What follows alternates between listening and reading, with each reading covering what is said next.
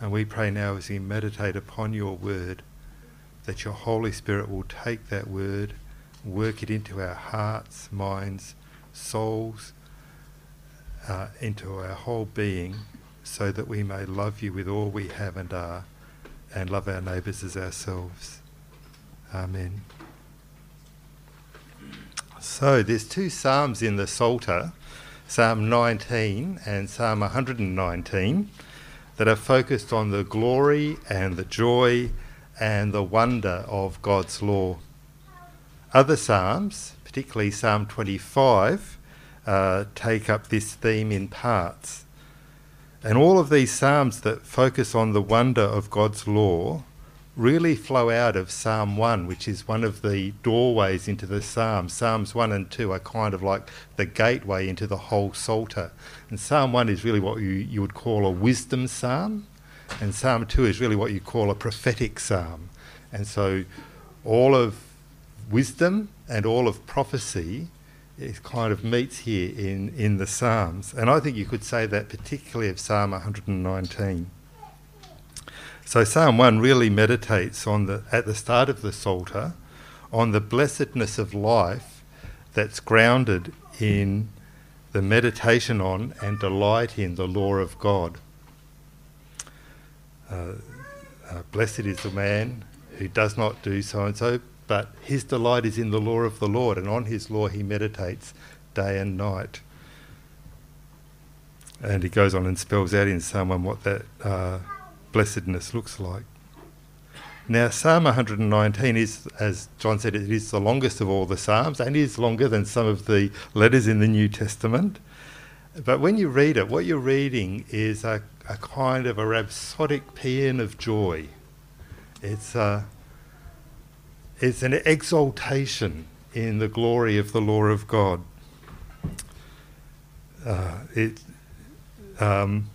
I read somewhere, and I cannot find where I read it, so I'm not even sure if I did, but I read somewhere that when Dietrich Bonhoeffer, for a little while, he was a minister to the Lutheran Church in London, and during that time he got connected to an Anglican community, like people who were dedicated to religious life, where every day they would spend time meditating on Psalm 119.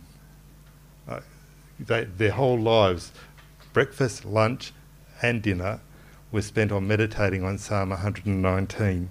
They must have really loved it to do that. So this psalm, just a little bit of information about it really, it's got 22 verses, and each of the verses begins with each of the verses has 8 lines. You would have noticed we had 8 verses in that reading there. That was one of the verses.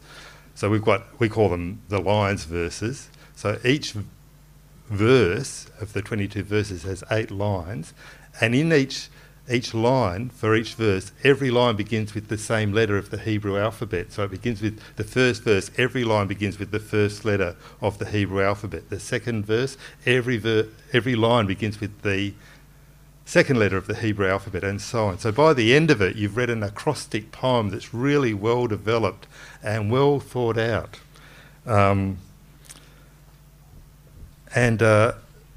Over those 22 verses, the songwriter is giving us words to exalt and rejoice in the goodness of God's law.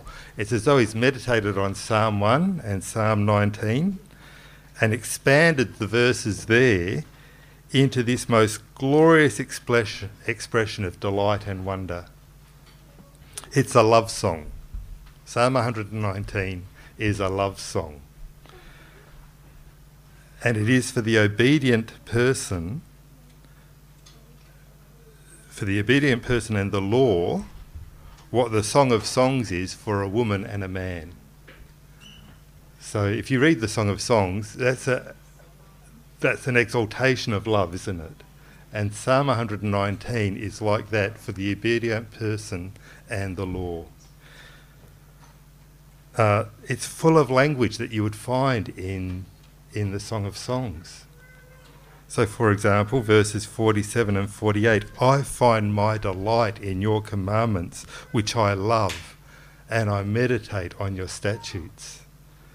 Or verse 103, how sweet are your words to my taste, sweeter than honey to my mouth. That's sounding like Song of Songs, isn't it? Or what about this? My soul is consumed with longing for your rules at all times. It's like the woman's longing for the man's longing for the woman. At midnight I rise to praise you because of your righteous rules. There's times in the Song of Songs, isn't there, where the woman rises at midnight. She can't find a lover. She's looking for him. And that's what this psalm says. When I wake in the middle of the night, I look, I have to find your law. I have to find your word. It's exuberant. And also it's a psalm that's full of resolve. In the face of opposition and slander and deceptive voices, the seeming triumph of the wicked, and in situations of sorrow and despondency, this psalm speaks of a determination to hold fast to the law of God. Verse 51, the insolent utterly deride me, but I do not turn away from your law. Or verse 61, though the cords of the wicked ensnare me, I do not forget your law. Or verse 29, put false ways far from me and graciously teach me your law. Or verse 101, I hold back my feet from every evil way in order to keep your word. And then verse 106, I've sworn an oath and confirmed it to keep your righteous rules. And then there was verse 33 to 40, which is a whole stanza of resolve. I'll read it again. Teach me, O Lord, the way of your statutes, and I will keep it to the end. Give me understanding that I may keep your law and observe it with my whole heart. Lead me in the path of your commandments, for I delight in it. Incline my heart to your testimonies and not to selfish gain. Turn my eyes from looking at worthless things and give me life in your ways. Confirm to your servant your promise that you may be feared. Turn away the reproach that I dread, for your rules are good. Behold, I long for your precepts. In your righteousness give me life. So the gift of the law is the greater blessedness that the singer of this song knows. Now just think about that. He knows nothing more blessed from God than that God would give him his law. Is that how you think about God's law? That is the greatest blessedness you could know. For him, it's to have the face of God shine on him or her. Verse 136. I'll read that one to you.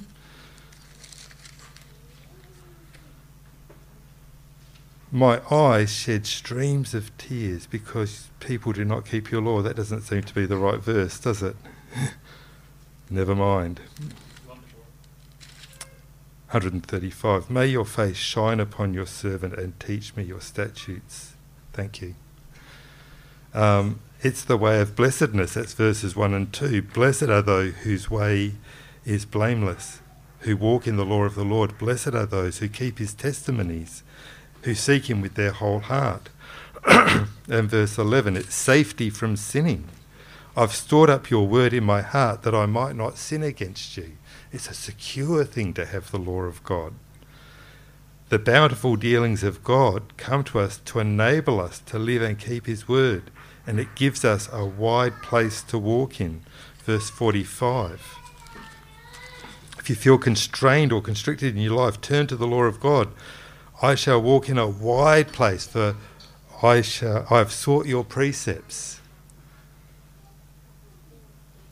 In an earth full of the steadfast love of the Lord,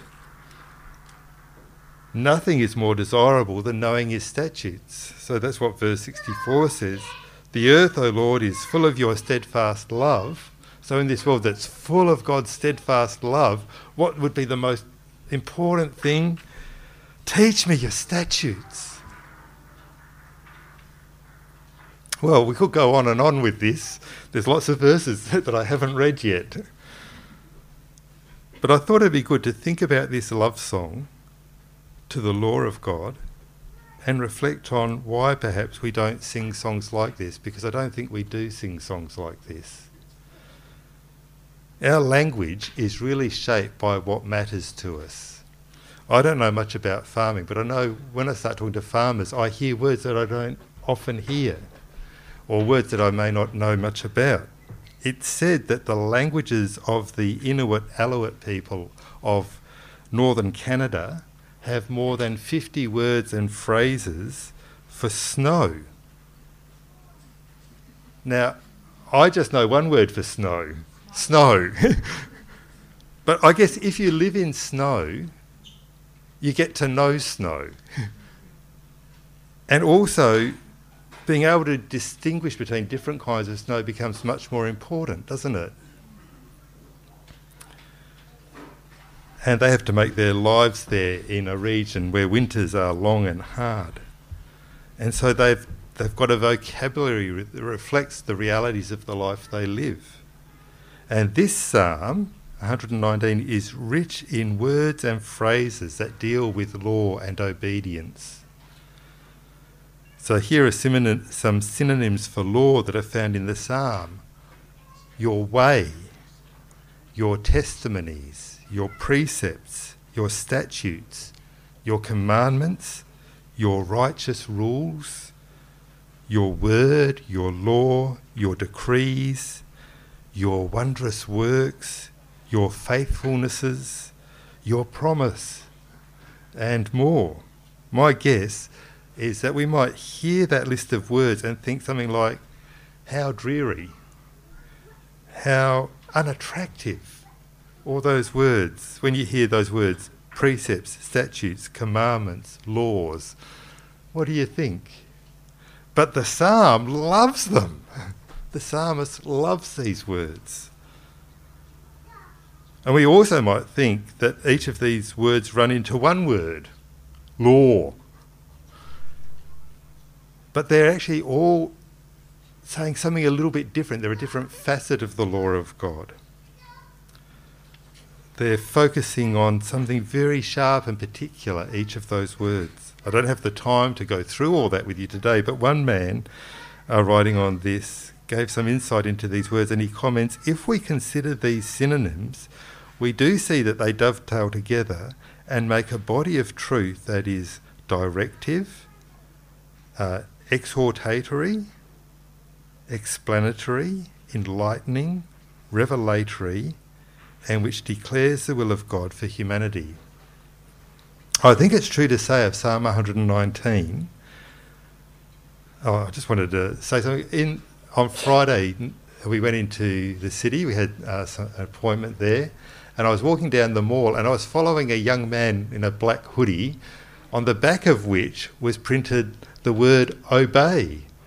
I don't know what clothing company has that as their logo, but I thought, what an I actually wanted to go and ask him, why are you wearing that shirt? And then yesterday we were in the market, and there was a young man serving a barista at one of the places where we had breakfast, and he had a cap on that said, suffer. I thought, what's with all these biblical words suddenly appearing on clothing? But anyway, but obey. I thought, wow, that could be something that every Christian could wear. Not as a demand on others, but as an affirmation of the way of our life. Because I think it's true to say of Psalm 119 that the basic assumption about humanity in that psalm, the basic category by which our humanity is defined, is that of obedience. You are defined in your being by what you obey, by who you obey. A true person is one who knows and loves God and longs to obey all that he commands, who longs to walk in his ways and to live in conformity to his will.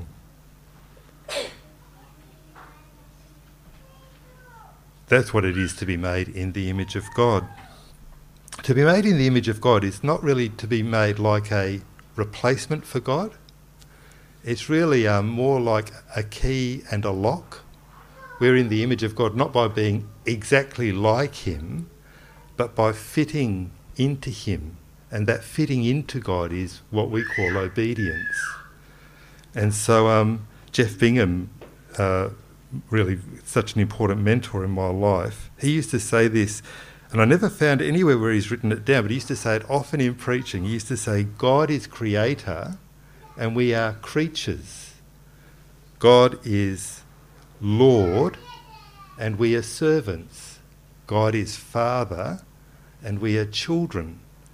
And each of those co-relatives, creatures, servants, children, are all actually obedience categories. We're children because we're made to obey the Father. We're servants because we're made to serve the Lord. We're creatures because we're made to fit with the way God has created us. They're obedience categories. And so they're descriptions of life that is a life of subordination and obedience, joyfully and lovingly so, but subordination and obedience all the same. So, the question is the basic assumption of current Christianity and its expression in current hymnody, and I'm probably thinking about Western Christianity, is the basic assumption of the Christian world in which we live that we are essentially made for obedience? Is that the heartbeat of Western Christianity? I think we would tend to pick up from our hymnody, I'm not saying anything about the singing here, and from our preaching, that our basic category is to be loved. We have a lot of songs about being loved, and there's something very good about that. But there are dangers with it, because you see, to be loved is essentially a passive thing. It's not about anything you do. It's about something that God does. And it can leave us waiting for something to happen to us, some experience of being loved, out of which we hope to find the motivation to love God. And then our acts of love, following that, are not really linked to obedience, but they're kind of like being authentic to the love of God, something like that. Authenticity is a big word today. I think obedience is a better word than authentic. The New Testament bears testimony to the love of God. God so loved the world, didn't he, that he sent his only Son. God is love and light, John tells us. But he recognises that we are at risk of putting on that word love all of our misconceptions and deceptions. What does it mean to say that God is love? What do we mean by that? Well, John tells us, in this the love of God was made manifest among us, that he sent his only Son into the world that we might live through him. This is love, not that we loved God, but that he loved us and sent his Son to be the propitiation for our sins. God shows his love for us in that while we were still sinners, Christ died for us. That's Paul's words. Because of this, God's people, those who believe in Christ, can be sure that there is nothing at all anywhere, no power, no experience that can separate us from the love of God. So the basic presupposition about our lives as Christian people, as God's people, is that we are loved. That's what we believe. We will stand on the promise. We sang those words, didn't we? We are loved. We're not waiting for some experience of being loved. We are loved. God has loved us with an everlasting love that carries and supports us through all things. How do I know that God loves me? Because I believe that Christ has died for my sins, has been raised to set me right with God, and now sits at the Father's right hand as an eternal vouchsafing that God's love will never end. And he's poured out the Holy Spirit so that the love of God is shed abroad in my heart. What the New Testament focuses on in the question of God's love, interestingly, is actually about what it means now for us, now that God loves us. There's much more in the New Testament about our need to love one another than there is about God's loving us. Isn't that a bit of a shock? There's more, it's probably 2 to 1, I think, about statements about our need to love than there is about God's loving us. That's the presumption. God loves us. What else could we think, having known what the gift of God in Christ? And so the call in the New Testament is not about a passive thing about being loved, it's about loving. And that's the fulfilment of the whole of the law, isn't it? To love. Jeff Bingham, in a book, quotes Karl Barth, which he didn't often do, but he did this, and this is a great quote. With Christ, we now live another life, a new life. In him, God's law stands before us and powerfully over us in its pure and true form, a single, irresistible offer and command of God's grace to us who've been put to death with him and now live in him. To be in Christ simply means to be bound by the pure and true law of God, established and made effective in him. That's what it is to be a Christian. As John puts it in his epistle, beloved, since God so loved us, we also ought to love one another. No one has ever seen God. If we love one another, God abides in us and his love is perfected in us.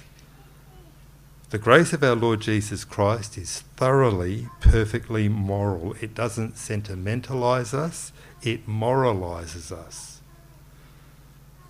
In that it makes us obedient to God from the heart. That's what Paul says in Romans 6:17. Morality isn't just ethical, but obedient. To be ethical currently seems to mean to be congruent with whatever moral code you choose to adopt. That's what it means to be ethical. Everybody's ethical today, aren't they? But to be obedient is to submit to the way of life, the code of true human conduct given by God. And to be obedient means to listen to the word and to do it. This obedience is, of course, clearly in every part of God's word, not the grounds for our being right with God, but rather the outcome of his saving, redeeming, justifying grace towards us in his Son. To love God in response to his saving love for us is to love his word, his way, his truth, his commands. And maybe if we rediscover that deeply moral element to the truth of love, we will find ourselves able to rhapsodise about the law of God, which is summarised in those 2 commandments. You shall love the Lord your God with all your heart, mind, soul and strength, and you shall love your neighbour as yourself. Amen.